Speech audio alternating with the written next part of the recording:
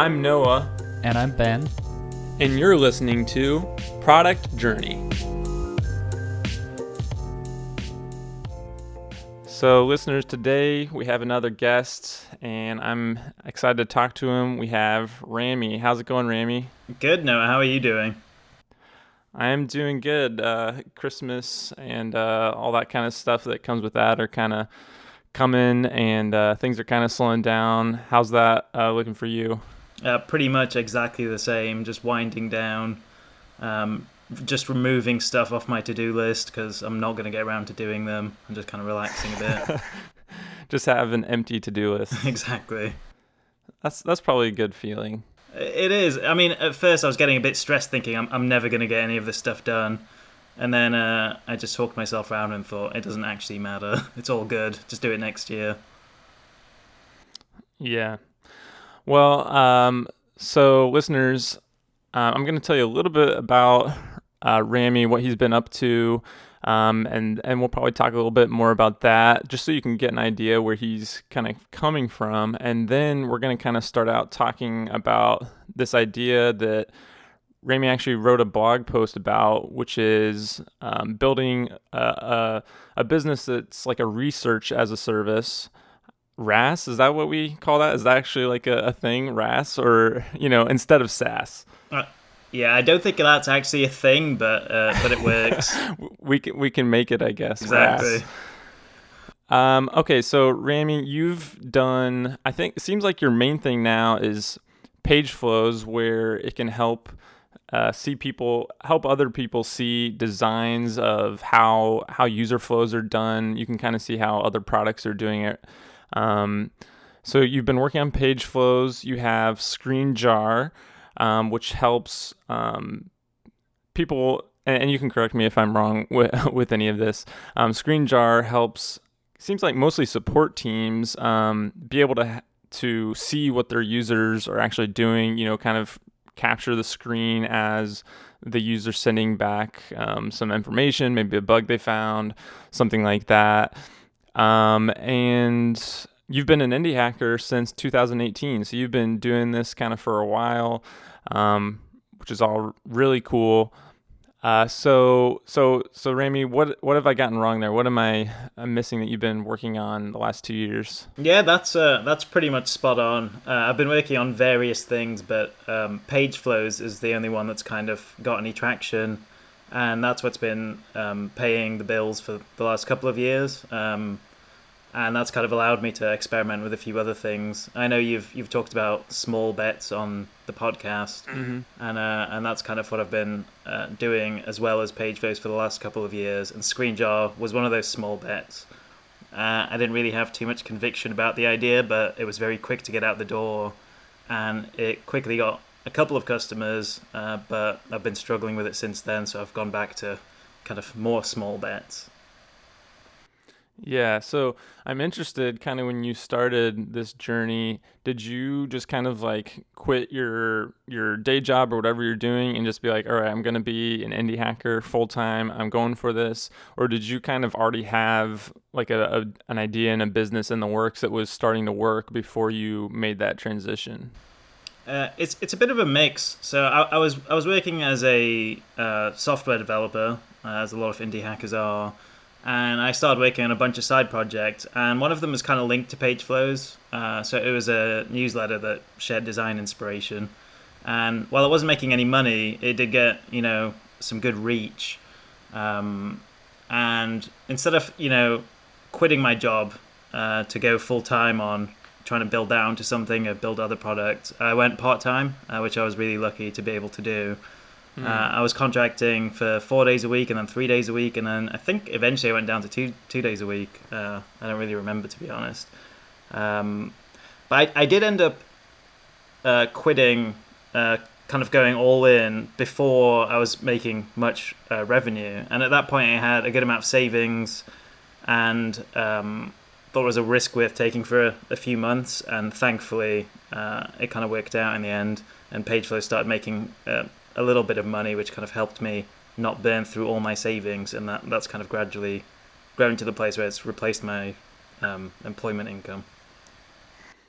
Yeah, that's great. So did you kind of just like when did you know that you wanted to do your own businesses, or was this kind of already an idea, always an idea you had in your mind, or when did this kind of start taking place that you wanted to be an indie hacker? Yeah, I've been wanting to start a business for many years, and I initially did the thing that a lot of indie hacker types do, which is go the normal startup route. Um, so, a few years ago after I graduated from university, I joined a startup accelerator here in London. Um, Me and a co-founder started an app, essentially, raised a small amount of money and tried to go the full, startup route where you raise money and Go big or go home. exactly. And we went home as a Yeah. is how that one ended up. It was really great fun, a great learning experience. But after that, I went back to employment and kind of started tinkering with side projects at that point. And I always knew I'd want to start something again. But after that experience, I was more interested in the kind of one person, two person, small business. And then, during that phase, I came across indie hackers, startups for the rest of us, and the whole like kind of bootstrapper community, and found it so much more interesting than the kind of VC backed path. And yeah, just kept tinkering. I've tried so many things in the past. Most things have got nowhere. Um, but yeah, it's been a long road so far. Yeah, that was just making me think. One thing that I've enjoyed from kind of like the indie hackers community, bootstrappers online, and kind of the community around that versus because kind of I was similar to you. Like I was kind of everything I was reading and stuff was in kind of the startup world, VC world. When I started kind of getting more interested into bootstrapping, this kind of stuff, like it was very interesting to me, just like how different people talked about things. Like I don't know if you thought this or one of the things I saw was just like how much more like helpful and like open people seem to be in like the indie hackers and bootstrappers communities compared to like VC communities. Did you kind of notice that at all? I mean, to be fair, I actually got a lot of help from the kind of VC backed community as well. That was kind of one thing that surprised me generally. So during the accelerator, a lot of people were super helpful, and I even ended up becoming friends with people who were building competing businesses, and they were super helpful too. Um, so yeah, I guess my experience with the startup community as well as the indie hacker community is that most people are helpful. I don't know if I found one more helpful than the other, but I was surprised at how helpful people were generally, and that's kind of um, compounded over time as I've met more people. I try to help people out, people help me out, and it's been Yeah. awesome so far. So going back to page flows, so you said it kind of started out as like a designer kind of email newsletter thing.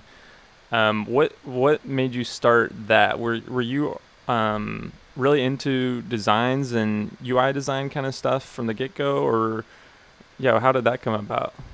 Yeah, at the time I was kind of itching to start something, and I was super interested in UI design specifically, but I wasn't interested in the other elements of design like logo design and all that sort of stuff. And the idea I came up with from that was I thought it'd be cool to have a newsletter where it just featured cool UI designs and not the other aspects of designs. So if you look at a lot of the design communities, it's all kind of bundled together. So I thought, yeah, it'd be great to kind of put something together super quickly, put it out there, and that was a super quick side project. And I launched it on Product Hunt soon after building it, and I got a lot more traction than I expected. So that traction kind of made me continue working on it for a while. Yeah. So then, how has it kind of changed over time to what it is now with like pageflows.com? And do you still do the email newsletter kind of thing, or is it different now? The newsletter is still going. It's changed a lot since then. But at the time, when I was running the newsletter, I was making a little bit of money from it through sponsorships, and I really didn't enjoy that process because it involved, trying to sell a sponsorship slot every week, and I just couldn't be bothered to do any of that, Mm-hmm. to be honest. And I was just looking for opportunities to, you know, sell something directly to the subscribers. And I set up a few calls with some of the subscribers and just asked them, is there anything I could do to UI Movement, which is what it was called at the time, that you'd be willing to pay for, or any other, design tools I could build that you'd be willing to pay for. And at the time, I didn't really know that much about, the MUM test or the proper questions you should ask. So I was just asking them up front, like, what should I build? which, now I know is completely ridiculous. But one of the common themes that came up when I asked those questions was they liked the UI, the design inspiration that I was featuring in the newsletter, but it'd be cool to feature more realistic UI designs from shipped products, and that's kind of where the idea for page flows came about. And I built that out as a separate site. Okay. Cool. Yeah, I mean that's interesting that you kind of got the idea from a user. That's pretty cool that they had that insight and shared it with you. Yeah, it is funny because I think a few users brought that up as something that they'd be interested in paying for, and I think like most of them ended up not paying for it when I launched it, which is fair enough. But yeah, the idea ended up having some validity to it anyway, so it kind of worked out in the end. Yeah. That's great. So I guess we can kind of switch over to kind of this topic that we wanted to discuss, which is kind of like a research as a service, kind of like an info product. And you wrote a blog post on this that we'll put in the show notes, so listeners, you can check that out. But so in this, you're kind of pushing this idea that you think the indie hackers should maybe more so look at doing like a research as a service kind of info product instead of SaaS. Why do you think that is? Yeah, I mean, I don't necessarily think that people should do it more, but I do think it's kind of underestimated. If you look at indie hackers now, or if you look at kind of the bootstrapping community, everyone seems to default to SaaS. And it's completely understandable because, SaaS just seems so appealing. You build software once, you put it out there, people pay for it every month, and you're off to the races. And it just sounds amazing. And I've kind of been pulled into that kind of appeal and spent a good amount of time trying to build SaaS products, and I've really struggled. And that's not to say, I've struggled because SaaS is harder or worse or difficult. Like I might just be bad at it.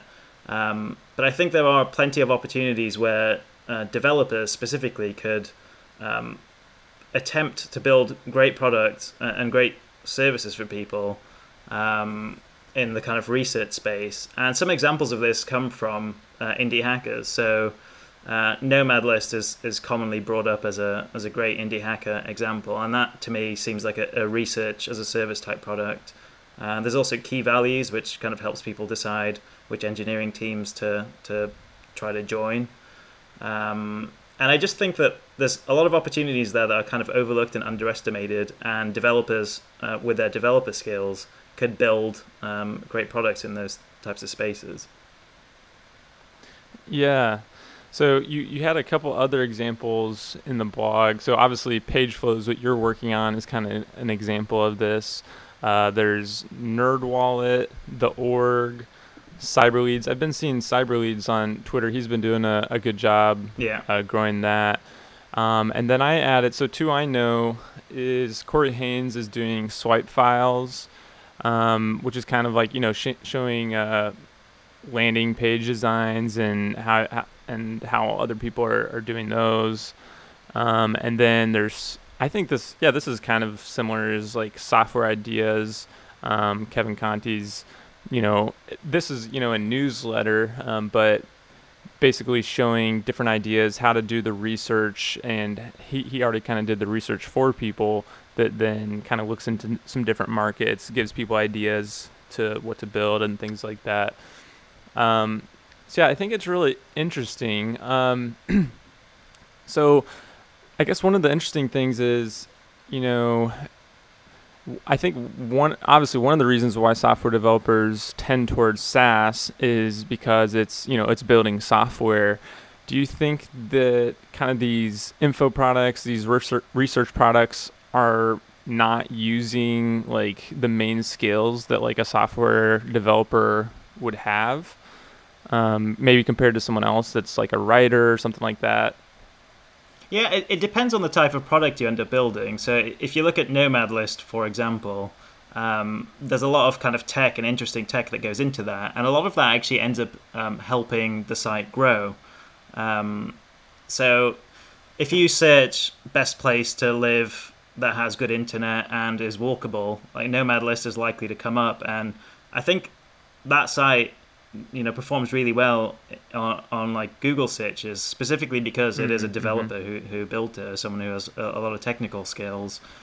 So I think that there's plenty a developer could keep themselves busy with when they build content sites. I mean, Indie Hackers itself is a great example. That essentially is a content site. It started out as somewhat of a research as a service site for people looking for business ideas that could work for them. And I mean, you can see that Cortland has kept himself very busy as a developer, kind of developing that site over the years. Mm-hmm. Yeah, and yeah, it's interesting. You can see kind of what's happening. Like, it seems like this kind of idea of just kind of info products in general is pretty hot right now, right? Like the email newsletter space, Substack, like people are actually paying for this stuff now. Why do you think that things have kind of changed to where people are more willing to pay for this kind of content, and it's kind of like on the rise? Well, I guess like a lot of the reason people are doing this more is because they see it's possible. You see a lot of people succeeding, so you kind of want to see yourself succeeding in those spaces. And also the tooling has massively improved to make it possible to make it a lot easier to get something out the door. But yeah, I guess in terms of more why I think like developer types and indie hackers should look into it is that although there is a lot of like off the shelf tools you could use to build these experiences, as a developer you can build more unique experiences, more specific to the audience you're trying to serve, and then you can also work in the kind of marketing and distribution side of it as you're building the research and putting it together. But yeah, I mean, info products have been around for ages, and I guess I haven't fully clarified in my mind the difference between like selling a PDF book and the kind of research as a service things I'm looking at. I think a lot of the info products are usually like teaching and educational, which is massively on the rise and makes a lot of sense. The research as a service thing, to me, the way I see it is it's kind of helping people make decisions or shortcut their research process. So if you're trying to figure out, where to move, which university to go to, which software to purchase, you're going to do some research, and these kind of tools just help you kind of shortcut that process, which is a bit different to, a PDF that's teaching you how to edit videos or whatever.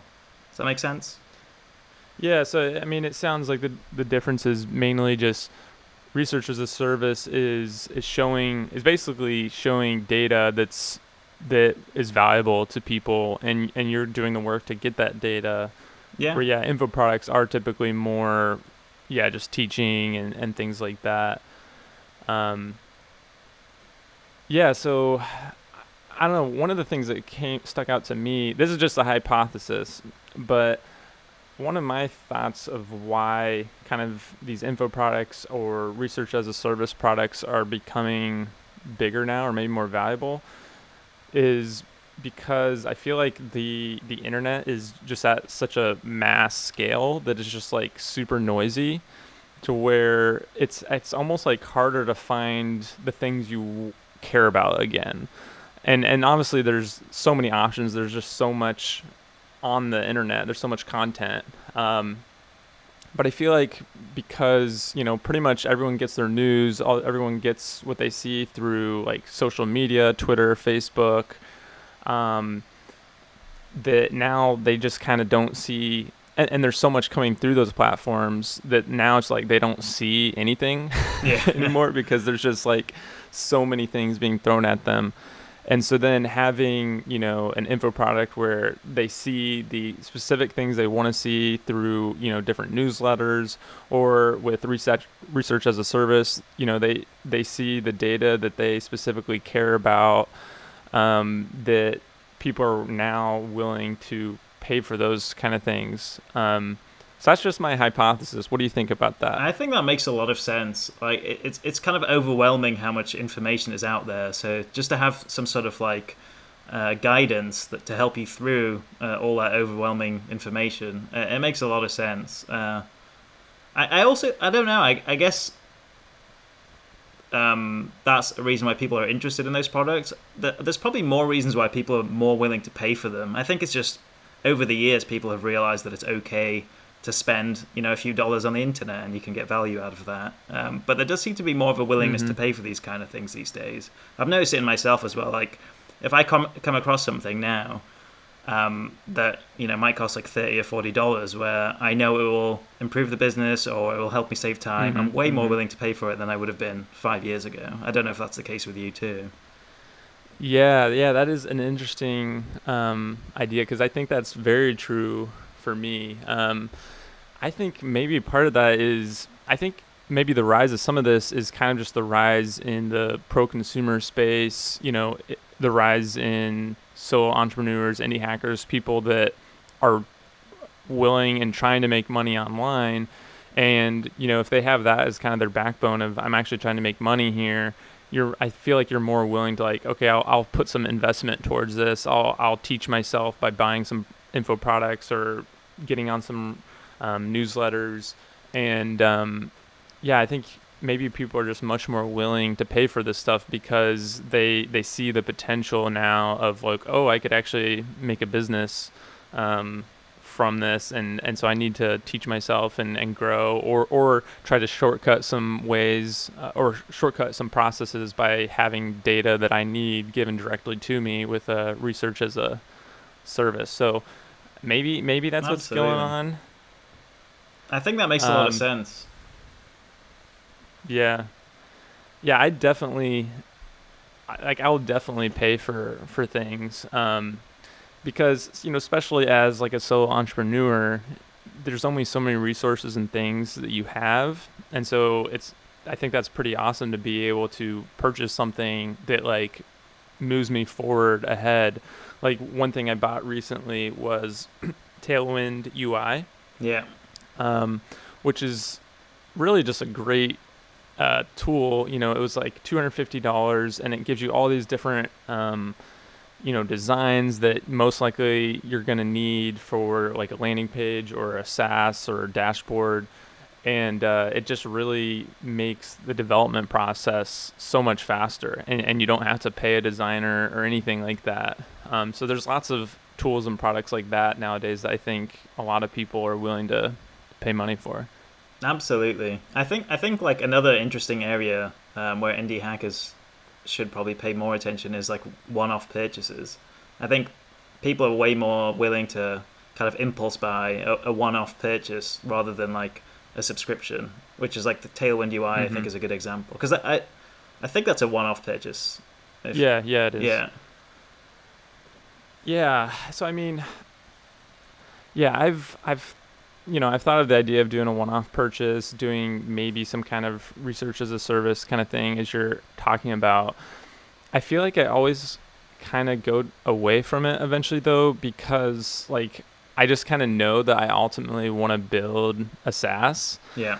And I feel like other people might be in that same boat. So I guess why, or how did you kind of combat against that? Like, do you still want to build a SaaS, or do you think that you could kind of go on with these info products for, or research as a service products for a while? I mean, I think it depends. Like, I might change my mind in 6 months and look back and think this whole kind of focusing on content was a stupid idea. But the kind of reasoning I came to this at the moment is, when I've dabbled with SaaS, it's ended up with a bit more of a support burden, which I don't really want to spend time on, and it's always kind of put a worry in my mind of, what if the product ends up going down? What if there's some sort of technical issue? It's just like more of a concern on my mind, and so I guess I mean I missed the question. So you asked what why? Yeah, what was the question again? I mean, kind of just like the idea of like, like we were talking about, most indie hackers end up wanting to do SaaS instead of like info products and stuff. And I guess Okay, so I guess What are I guess some of the benefits that I make you more so, yeah, want to do that? Right. So one of the things I've been thinking about while doing this is in the future, if I do decide to go back to SaaS, then these kind of like content sites that I've built will be an asset that will help me succeed there. Mm-hmm. So one of the things I'm building, for example, is it started out as a newsletter that features interesting APIs. I'm building that out into a directory so people can come and find different types of APIs that do different things. And to me, I'm seeing that as potentially a way to make some money. I could sell sponsorships or whatever else, but also a way to kind of test demand in the long run.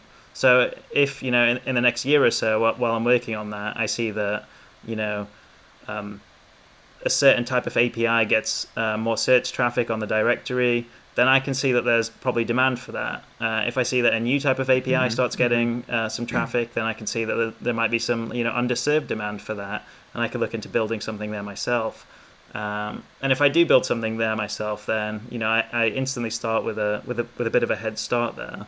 Um, so I think like these things can be built in a way where even if you do end up working on SaaS, you can kind of figure out whether there's demand there. You can test whether you can actually um, reach the type of people who are looking for those solutions. So yeah, I think like in the long run, it's just a way to kind of build assets, potentially make money on the way, and if you do end up wanting to go back to SaaS, then nothing's stopping you. I don't think you kind of have to pick one direction and then stick with it forever, whether that's info product, SaaS, anything else. Yeah. Yeah, I think so. I mean, I think most indie hackers go towards the SaaS route, kind of as you're mentioning in the blog, because they see it as a way to get more freedom, to kind of free up their time. Um, but yeah, like how much of that do you think is actually true? Like, do you think that you can work less or have more freedom doing one of these kind of info products or teaching products more so than a SaaS? Um, like how, because That's you've done both, so like how do you think about the time commitment and like the scope of projects and stuff like that? that's how it's worked out for me. I know that there's people who do build SaaS products and put them out there, and they do go well for them, and they don't end up with a big support burden. But I think those are quite rare. From what I've seen, people who gain any traction with SaaS end up having to do a lot of support, or at least a reasonable amount of support, have to be around a lot, have to take their laptop on holiday with them, etc. And this is specifically for people who are looking to, keep their company small to like one or two people. If you're looking to go bigger than Mm-hmm. that, then obviously you can just, hire people to kind of look after support and keep the servers up and all that stuff. But for the content side, so page flows, for example, most weeks I just spend 1 day a week updating the content. Every now and again I kind of work on some features and whatnot. It's really easy to keep the site up because it's essentially just a kind of fancy blog at this point. And Mm-hmm. if the site Mm-hmm. does go down, it doesn't actually matter that much. No, none of my customers will be affected. Whereas with a lot of SaaS products, at least in the kind of the spaces a lot of indie hackers kind of develop in, if your SaaS product goes down for a day, it's probably a big deal. So I mean Right. that's been my experience so far. But obviously, I don't know about the people you've been speaking with. But yeah, in most cases, it rarely seems to be as simple as put software out, charge for it, and kind of let it run as it makes money. Yeah. Yeah, no, I mean, it definitely seems like with SaaS that there's a lot of work on the front end. There's a lot of work to like figure out what to build, how to build it, how to reach an audience or how to reach your customers, distribution. And it does seem like maybe it's very much so the tail end of like after at least a year, maybe a couple years of like working really hard to like get this thing off the ground, then maybe you get to a point where like can maybe take it more easy and have more time and not have to worry about that as much. But yeah, it seems like it almost depends on like how quickly someone gets their SaaS to a successful point, which obviously takes shorter or longer for everyone. But it's just that idea of just my SaaS kind of like works for me, and I don't really have to do anything else that I think a lot of indie hackers kind of go towards. One of the things that like I could see with, it probably depends, how you set up this info product up. But are you gonna have to do, and this could be like the work that's just like, oh man, this is like an ongoing, continuous thing of like, do you have to always put this content out like on every week? Like, are you gonna feel like you're on like a a treadmill of just always having to create new content, put new things out? So like for you, how is that with page flows? Are you having to do new stuff all the time? I do update the site every week, but Right. I could batch that. I could just do add four products in 1 week and then kind of drip them out on the site over the month. I don't have to update it every week. I just kind of do that to keep customers happy. But the way I see it is, you're most likely going to have to do that if you build a SaaS product anyway. Like, it's unlikely that you just build the product and you don't have to do any marketing, you don't have to write any content, you don't have to create marketable events. And with page flows, every time I add a product to the site, that's a reason to send out a newsletter. That's a reason to kind of tweet about it, even though I don't do that well enough. So it's kind of a marketable event that's kind of built into building the product. So yeah, I mean, it does depend. It does depend on the type of content site you build, and that's kind of one of the things I find scary about newsletters is that if people pay for your newsletter, you do kind of have to come up with some good stuff every month to keep them happy.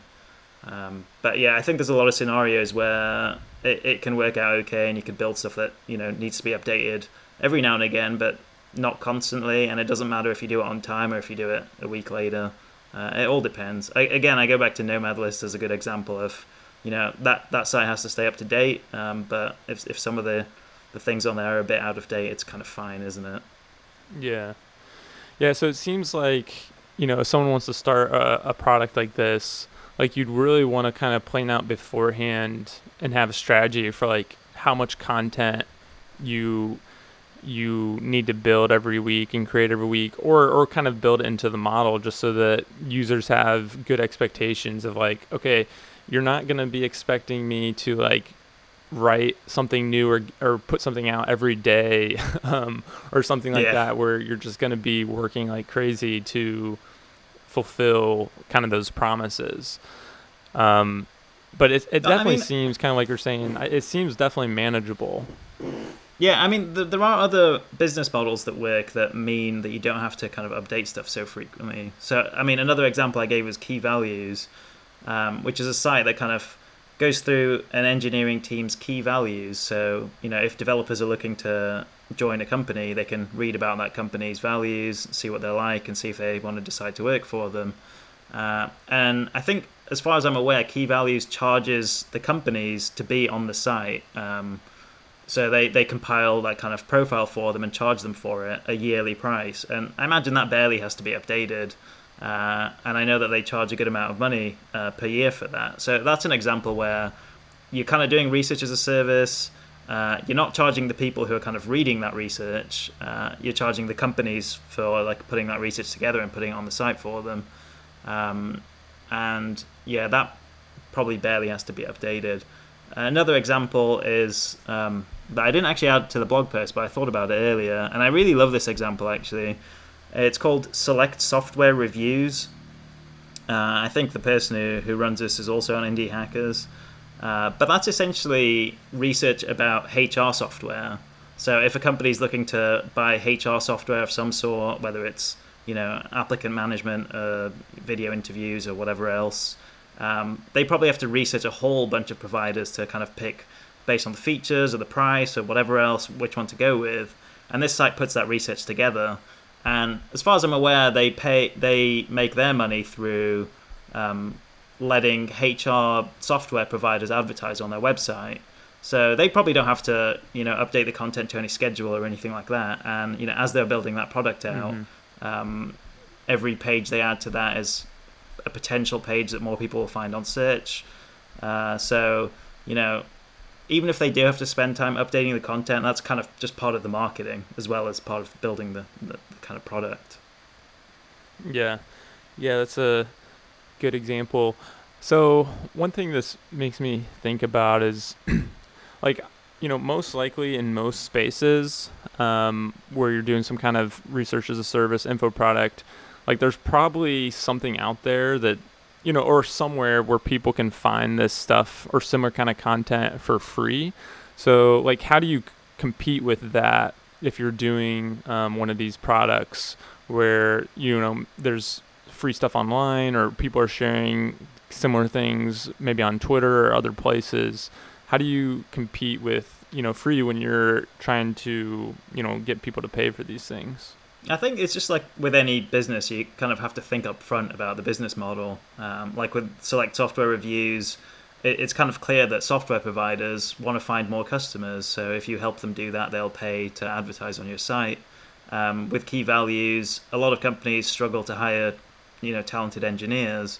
So they have budget to try to, get in front of more engineers who'd be interested in working for them. So they'd be willing to pay for that.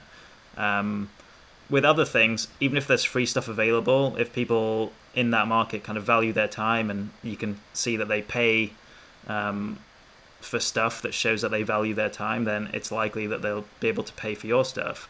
But another great thing I think about this is it's super easy to test. As you saw with the kind of software ideas example that you gave, I think that started out as a few posts on Indie Hackers itself. So it's really easy to kind of put one of these bits of research together, put it out there, and see if it resonates, see if there's demand for it. And if nobody's interested, then don't continue. Yeah. No, yeah, I really think it's a cool idea and a cool business model, and it definitely makes me more so think of different ways that maybe I could do something like this in the future. Um, so thanks for sharing about it with us. It was very insightful. I think it's definitely something that listeners should look at, because I think, as you mentioned, SaaS is definitely very hard, and there's a big learning curve to get a full SaaS up and running and doing well. Where one of these kind of products, I think that learning curve is smaller. Like, you can kind of just get started quicker. And it also seems like right now, at least in the market, that you can get one of these products to grow faster and like get to ramen profitable a lot quicker than with a SaaS.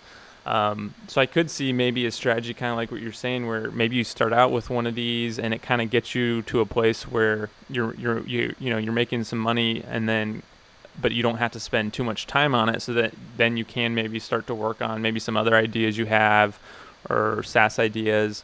So it seems like a pretty good strategy. So I like what you're doing with that. Awesome. Yeah, it's been great to kind of talk it through and kind of clarify my thoughts on it. I mean, now that we're kind of speaking about it, I think there's probably some angles you could think about with Potion, which sounds awesome, by the way. But yeah, there's probably resources. I mean, I know for a fact that there's tons of resources that people in the Notion community are looking for that you could start putting out before the product's kind of ready to launch. But yeah, super interesting space. Yeah, okay, let's go into that a little bit further, because I do have some thoughts around that. I'm interested to hear what you're thinking. So I mean, I've already been thinking about, basically, marketing ideas of how I can help people using Notion to then hopefully, draw them into using Potion. It is interesting now that I'm thinking about this. It's like, in some way, I would be doing all that stuff for free so that they then use my SaaS product, and that's where they pay me. Where, you could just do an info product or something like this and just get paid doing, like, almost I could just get paid doing the same kind of thing. Yeah. And so I don't know. But some of my ideas were really doing a lot of kind of like video content, which I kind of enjoy, but video content around like showing kind of what's possible with Notion, like building different websites, different landing pages, and showing that process of building it with Notion and Potion, and almost like kind of teaching people how to build landing pages.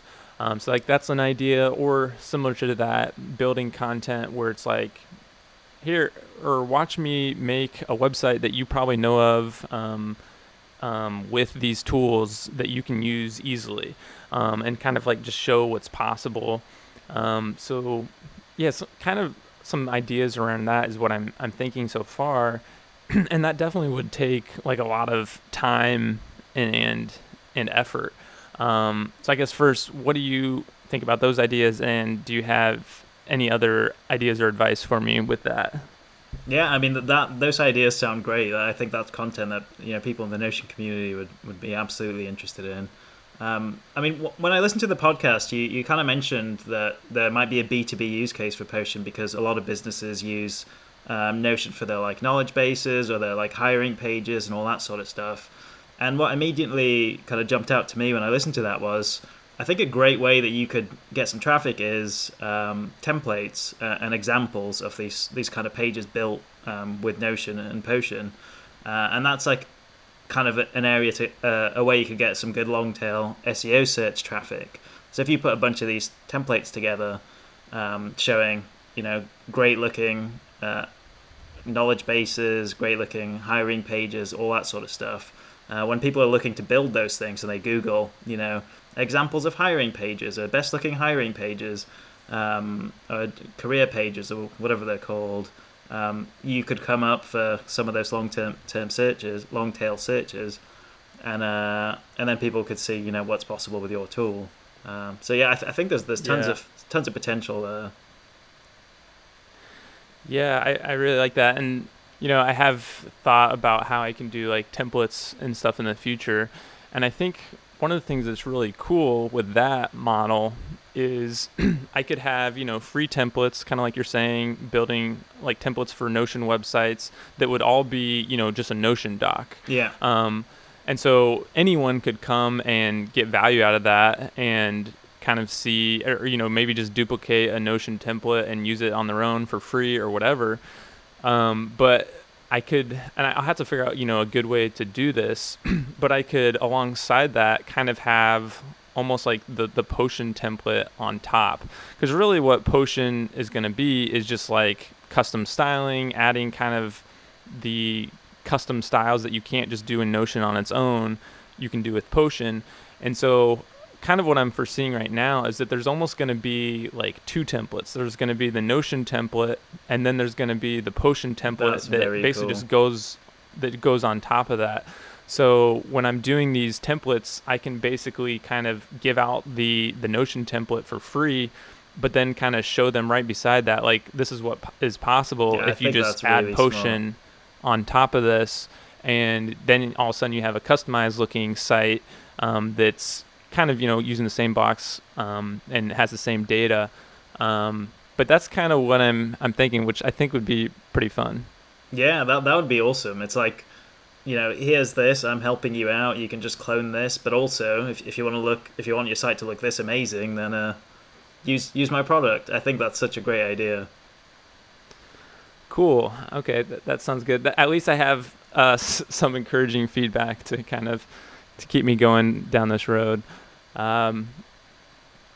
Do you have any other thoughts about this topic? I think that's about all I have thinking about this. No, I think it's covered, to be honest.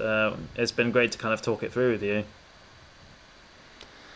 Cool. Yeah. Well, thanks, Rami, for coming on and sharing with us. I'll be sure to put, listeners, you can find kind of the projects he's working on, where to follow him online, in the show notes.